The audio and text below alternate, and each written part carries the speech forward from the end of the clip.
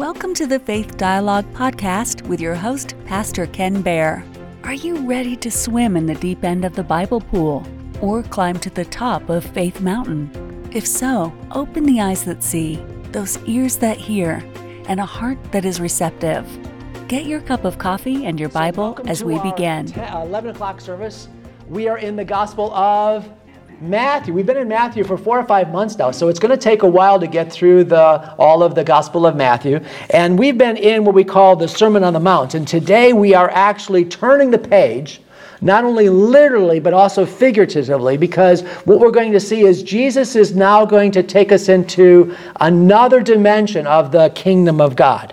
You know, the first couple of chapters, starting with the Beatitudes. You remember the Beatitudes. The Beatitudes were, the idea is, blessed are those who mourn, blessed are those who are persecuted, those are Beatitudes. And most of these were having to do with how we internalize the kingdom of God.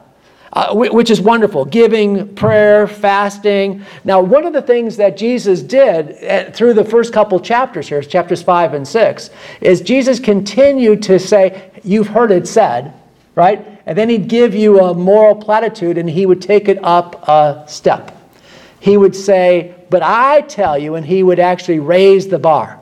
Now, he did that for two reasons. One is to let us understand that these moral imperatives are important.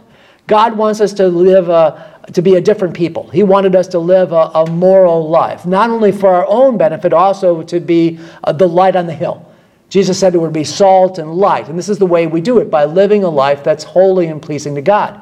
At the same time, Jesus said this. He said, your righteousness needs to exceed that of the Pharisees and the Sadducees. And I think I explained to you that when we read that, sometimes we pass it over because we know the Pharisees as hypocrites. But actually, while that's true, they were also trying very hard to live a moral life.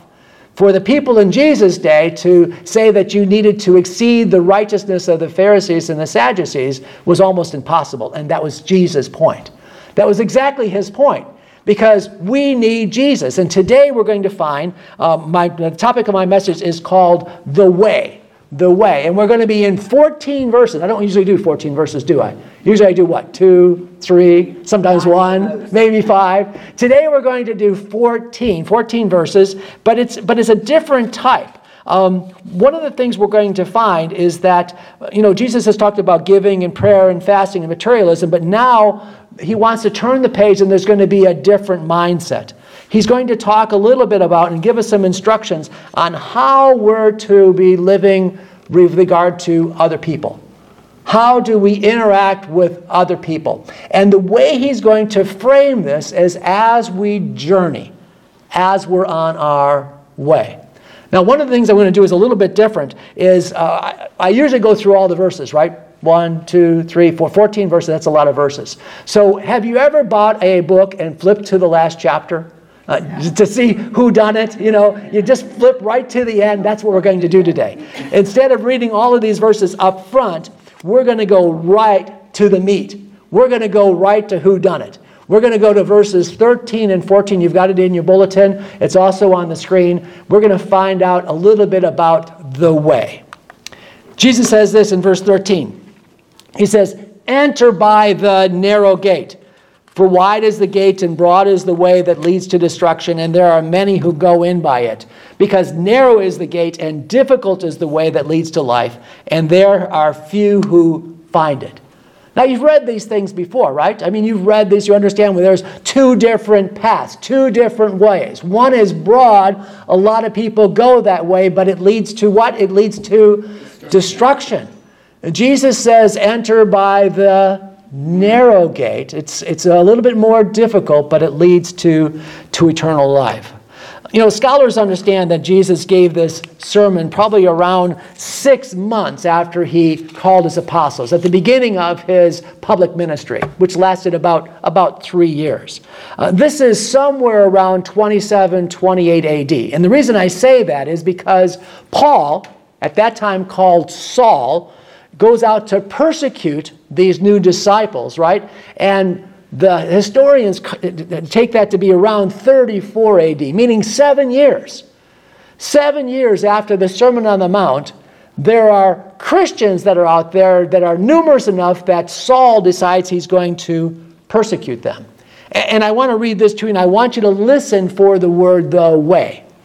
It says, this is Acts chapter 9, verse 2. It says, "He, Saul, asked letters from him, the high priest, to the synagogues of Damascus, so that if he found any who were of the way, whether men or women, he might bring them bound to Jerusalem."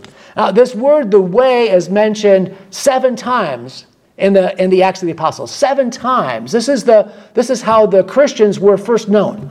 Long before they were called Christians, before we had Methodists and Presbyterians and Baptists and Catholics, long before that, they were called the people of the way.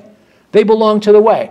Now, Saul eventually became the great apostle Paul. He was a follower of the way as well. But in Acts 19, it says, Paul preached to the synagogue, but some of the Jewish men came out and became stubborn, rejecting Paul's message and publicly speaking against the way. There's that word again. Like I said, it's used 7 times in the Acts of the Apostles. You know, these 2 words, "the way," and this little history lesson that I'm giving you today is important to me for one particular reason. When I first became a believer in Jesus Christ, and I needed to get a Bible, I went to a Bible bookstore. Remember the Bible bookstores? I loved the Bible bookstore. We actually owned one for a while. And I bought a Bible. It was the way. It was a living Bible, and this is not the actual Bible. I don't know what happened to my Bible. I try to give them away before they get destroyed. I try not to lose them. I try to give them to somebody. Hopefully I gave it to somebody and it was beneficial to them. But this looks exactly like the Bible. It was actually published first in 1972. I bought it around 1980. And I liked it because not only was it a paraphrase, meaning it was easy to understand, it also had pictures in it. Did anybody have one of these Bibles? Yeah. David had one. Okay, you had one over here? You had one? It had pictures of it, and the pictures were all young people. They were smiling, they were laughing, they were college students and young people. And at the time, I was young, okay? Now, you laugh because all of us were young at one time, right? And so this way rings true to me because this is the initial Bible I had. It was called The Way. So I'm going to talk a little bit about, I'm going to take you down history trail here and just talk a little bit about the way. During his trial before Felix, for example, Paul said, "I admit that I worship the God of our ancestors as a follower of the way," which is called a sect. At that time, the early Christianity, these people of the way, were considered a sect of the Jews. The first 7, 15, 20 years, the vast majority of the early believers were Jewish.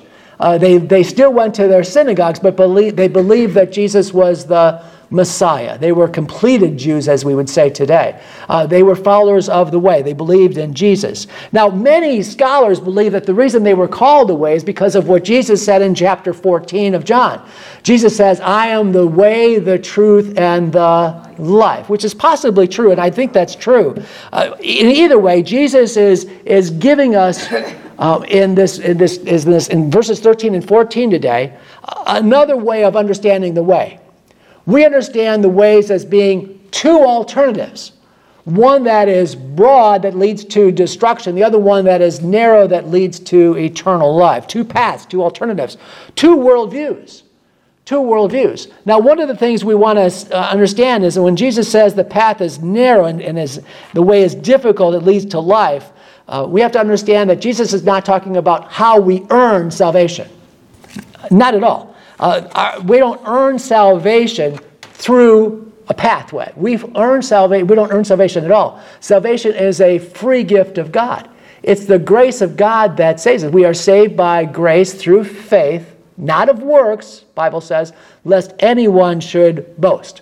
The Bible is full of encouragement that it's Jesus' death on the cross that saves us.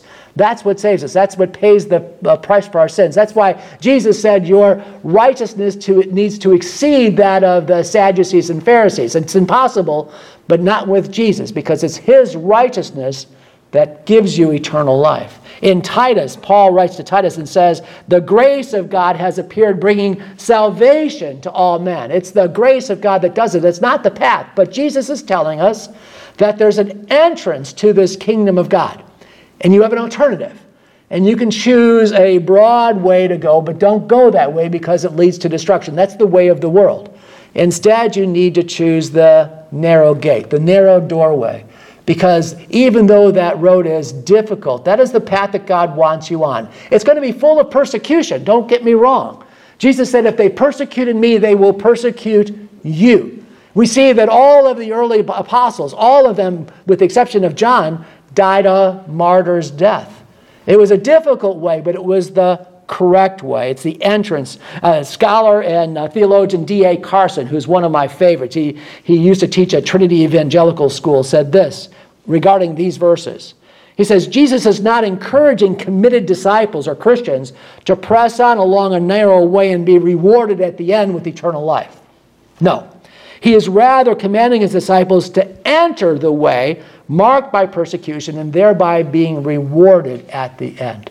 So the idea is this, is that's not how we earn our salvation, but that's the path that we're on. And we're going to see it today, especially in these other verses. I started with verse 13 and 14, but we'll go back. I know you're going to be happy that I go back and cover all of the other verses as well. You're going to see in these verses that this path that we're on, this narrow way, even though it's a difficult way, there are blessings along it. This is the path that we need to take. In the New Testament, the Greek word for way is the word hodos. Hodos. Greek is a lot easier to pronounce than Hebrew. Hodos. In the New Testament, it's translated as a way, a traveled road, a journey. It's also a manner of thinking, a feeling or deciding. It's the same way that we use the idea of a way today. So let's take a look at these ways that we look at way. So for example, we say that the way is a traveled road. And we see this back in the Gospel of Matthew very, very early. And speaking of Joseph, the protector of Jesus, the husband of Mary. It says this, it says, and having been warned in a dream not to go back to Herod, remember the story? They returned to their country by another way.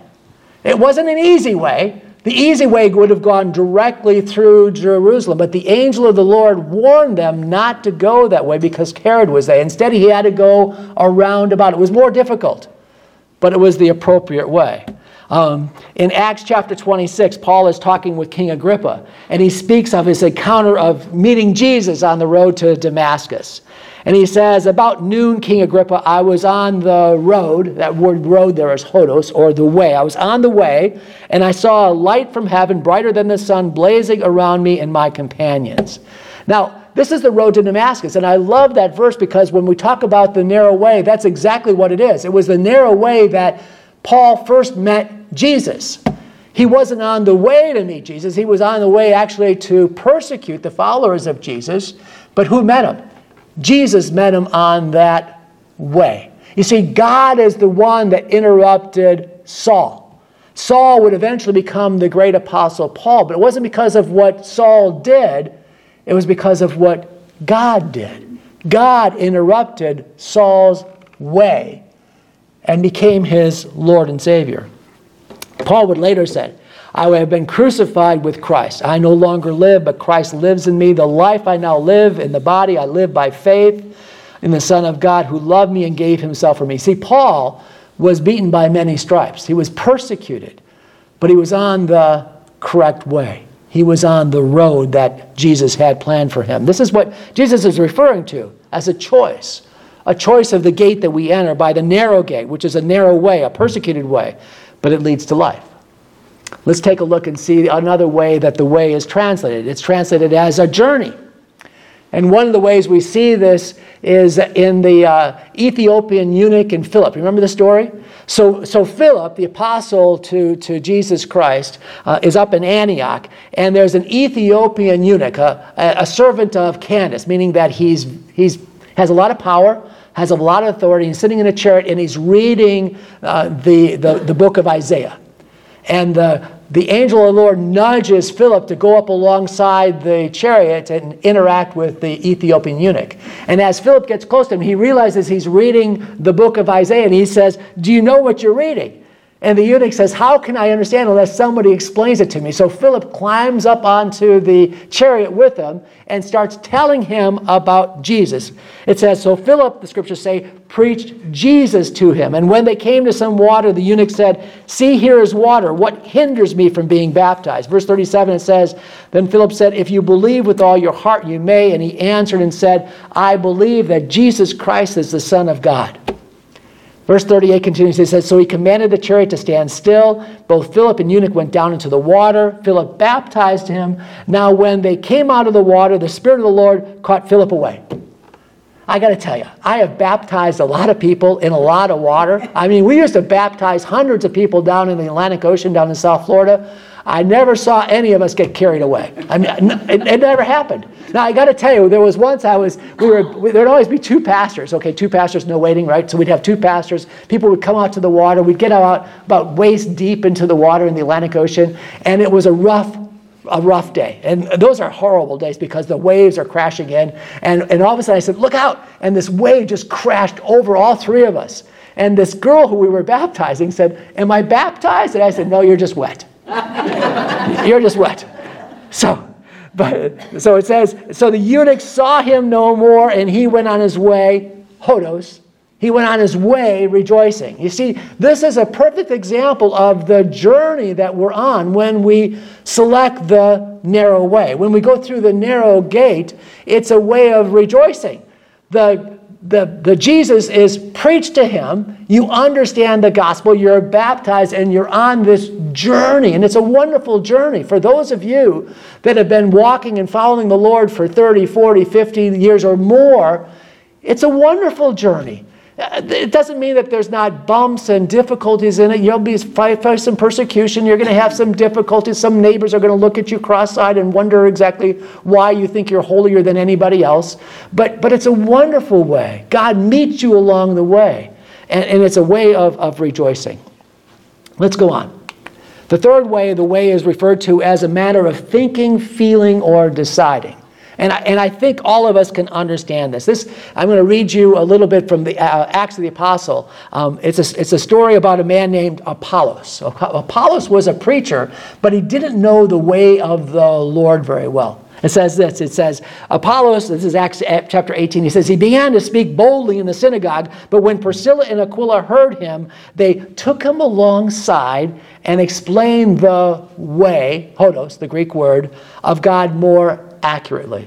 You ever have that happen to you? You know, you're in church and all of a sudden somebody gets up and starts talking about something, and as they start talking, you're saying, what are they talking about? I mean, I've never heard that scripture quite explained that way, okay? And what happens is after the service, the pastor kind of takes that person alongside and they explain the way of the Lord a little bit more accurately.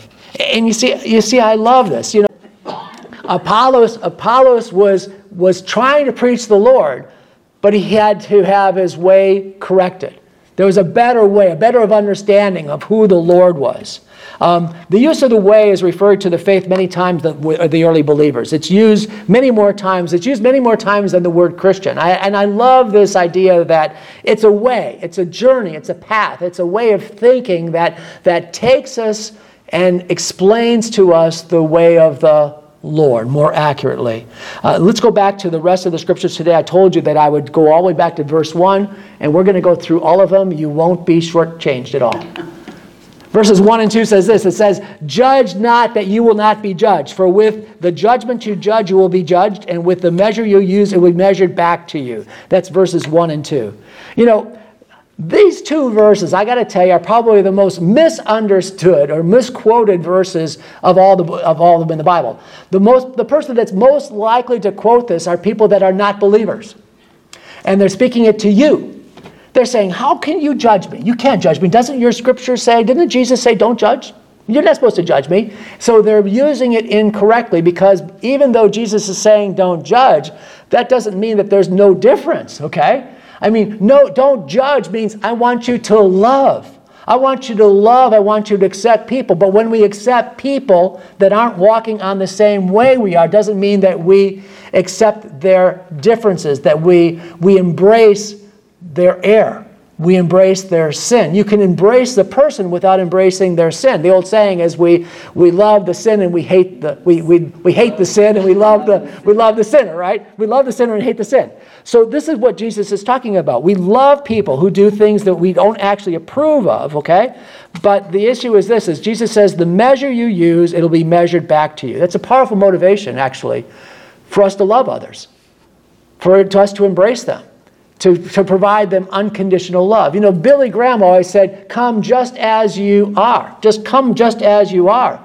Because Jesus loved you. You were saved when you were still a sinner. And it really doesn't matter what kind of sin you're involved. It's all sin. It all separates you from God. That's exactly what Jesus was doing in chapters 5 and 6 of the Sermon on the Mount. He was raising the bar, saying, you've got to have a righteousness that exceeds that of the Pharisees and the Sadducees. So love the sinner, hate the sin. Let's go on. Verses 3 through 5. And why do you look at the speck in your brother's eye, but do not consider the plank in your own eye? I love this. How can you say to your brother, let me remove the speck from your eye, and look, the plank is in your own eye? Hypocrite. First remove the plank from your own eye, and then you will see clearly to remove the speck from your brother's eye.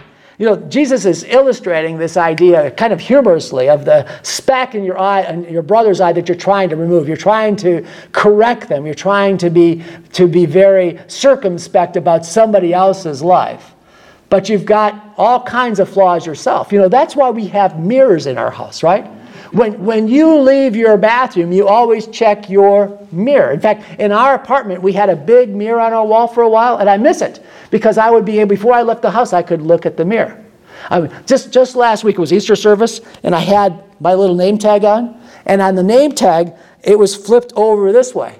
Now, my wife said, nobody notices that. And that's probably true. But I noticed it. After I saw the video and I'm looking at myself, it's like, oh my goodness, I should have looked at myself in the mirror. That's called self-inspection. And Jesus is saying, be careful. You might have a plank in your eye. Socrates is supposedly the author of a saying that says the unexamined life is not worth living. You know, that's why we have mirrors in our house. We examine ourselves. Jesus says you need to have a mirror for your soul. You need to examine yourself before you start criticizing others, because often you've got something wrong with yourself that you need to first remove before you have the ability to correct anybody else. Let's go on. Verse 6. Says, I like this. Do not give what is holy to the dogs, nor cast your pearls before swine, lest they trample them under their feet and turn and tear you to pieces.